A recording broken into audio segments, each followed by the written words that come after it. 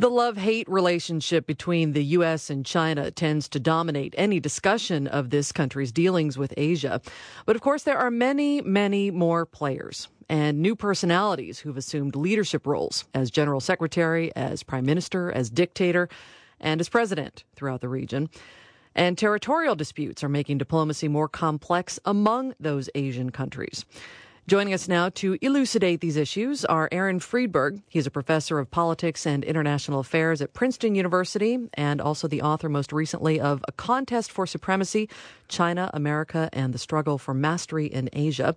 Welcome to you. Thank you. And Jonathan Pollock is the acting director of the Thornton China Center at the Brookings Institution. Welcome to you as well. Thank you. Now, we've recently seen territorial disputes in the South and East China Seas, not just between Japan and China, but involving other countries in Asia. And those seem to be raising all kinds of questions about military reach and resources. Is it China who's looking for an excuse to push its agenda because it's confident it can win and no one, including the U.S., will do anything about it? And what is the price of not taking action? Let me start with you, Aaron Friedberg.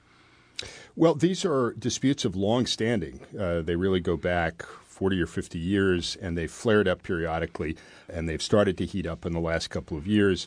But I think there really is no question that China has been pushing harder, asserting claims that are of long standing, and using its new capabilities to try to establish the validity of its claims to virtually the entire area. Most of the water, surface features, and presumably resources under the surface of the South and East China Sea are claimed by China. Jonathan Pollock?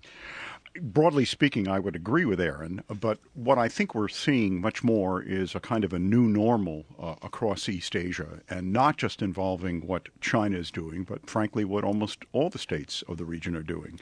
We have, as you noted, new leaders in almost every country in the area, and this is very frankly what the United States now confronts, a new reality, especially in Northeast Asia, where the military capacities are much greater, and where the consequences, frankly, of any kind of further deterioration of relations, I think, would be much more profound. Well, let's delve into this new leadership, not just in China. Japan has a new prime minister. South Korea has a new president.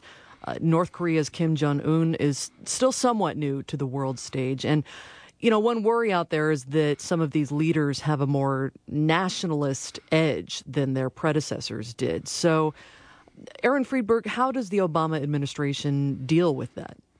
If you look first at the U.S. allies, South Korea and Japan, both now have leaders who are thought to be strongly pro-American, Mrs. Park in South Korea and Prime Minister Abe in Japan. The big question there is how these two leaders are going to get along with one another. There's a new leadership in China, Xi Jinping and his colleagues having been elevated to office. The leaders have been chosen, I think, in part because they are going to continue along lines similar to those laid down by their predecessors. But over the next few years, we could see change. And then in Korea, of course, a big question mark about the third member of the Kim dynasty now, who, as you say, has been in power for a little while. Unclear whether he intends to deviate from the path set down by his father and grandfather. Mixed indications there, but also, I think, some reason to be skeptical, particularly given the recent missile tests. I'd like to drill down a little bit on China because although our militaries cooperate in joint exercises, their military might is still a concern. And, of course, we have heavy economic ties to that country.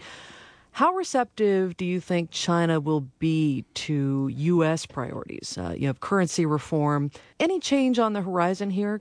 What to me is interesting in Xi's early months in tenure as party general secretary, Xi, if anything, is proving himself to be a much more forceful and resourceful leader than I think some people had anticipated. Xi has ties to the military in China, and of course he comes from a royal bloodline. Some of what his father was associated with certainly would seem to leave open the possibility of what we might broadly call a more reformist agenda, but Xi will be his own person. Now, some of that could be good. I mean, if anything, the United States would want an interlocutor who is confident and willing to tackle critical issues, whether they are economic, political, or security.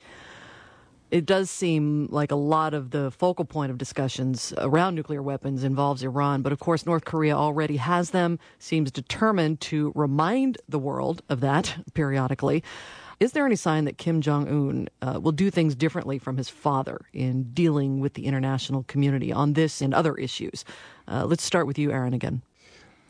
What appears to be the case thus far is that Kim Jong-un is following in the footsteps of his father and grandfather in developing North Korea's military capabilities and taking a strong stance towards the outside world and insisting on North Korea's right to be a nuclear weapons state. That doesn't necessarily mean that he won't sit down at the bargaining table, but I would be very surprised if he were to make a decision to back away from or to give up on the missile and nuclear weapons programs that North Korea has invested enormous resources in over the last several decades. Jonathan Pollock, would you agree with that assessment? Broadly speaking, I would. The problem right now is that a lot of what North Korea may be doing is simply not observable, not detectable. Of course, they have not tested another nuclear weapon since a second test in 2009. But the bottom line is this. I take seriously a lot of what the North Koreans say in their propaganda. And in that respect, there is every determination to retain their capacity as a nuclear-armed state. This is something that could potentially become a much larger problem than it has to date if it appears that North Korea is in fact proceeding to what we might call a more operationally deployed nuclear capability, which to date we really haven't seen fully. So that's where we are. You know, we heard earlier in the program in our conversation about the Middle East that the U.S. really needs to fix its internal issues before it can really focus abroad. I wonder, do you agree that that factors in when we're talking about Asia as well? Well, unfortunately, we don't have the luxury of sitting back and solving our domestic problems and then turning our attention to the outside world. We have to do both simultaneously. We need to be much more serious about some of these fundamental problems that we do confront here in the United States that will, I think, be related very, very much to whether or not we can evolve a predictable relationship with all of Asia's powers on a more sustained long-term basis. Jonathan Pollock is the acting director of the Thornton China Center at the Brookings Institution and the author of No Exit, North Korea, Nuclear Weapons, and International Security. And Aaron Friedberg is a professor of politics and international affairs at Princeton University and also the author of A Contest for Supremacy, China, America, and the Struggle for Mastery in Asia. Thank you both so much for joining us today. Thank you. Thank you. This hour of America Abroad was produced by Jocelyn Ford, Maeve Francis, Terry Schultz, and A.C. Valdez. Edited by Martha Little with additional production help from Flawn Williams. You can hear past programs by subscribing to our podcast on iTunes, finding us on the TuneIn or Public Radio International apps, or by visiting our website, americaabroad.org. I'm Tess Vigland, and this is America Abroad from Public Radio International. Support for this show was provided by Public Radio International stations and listeners like you.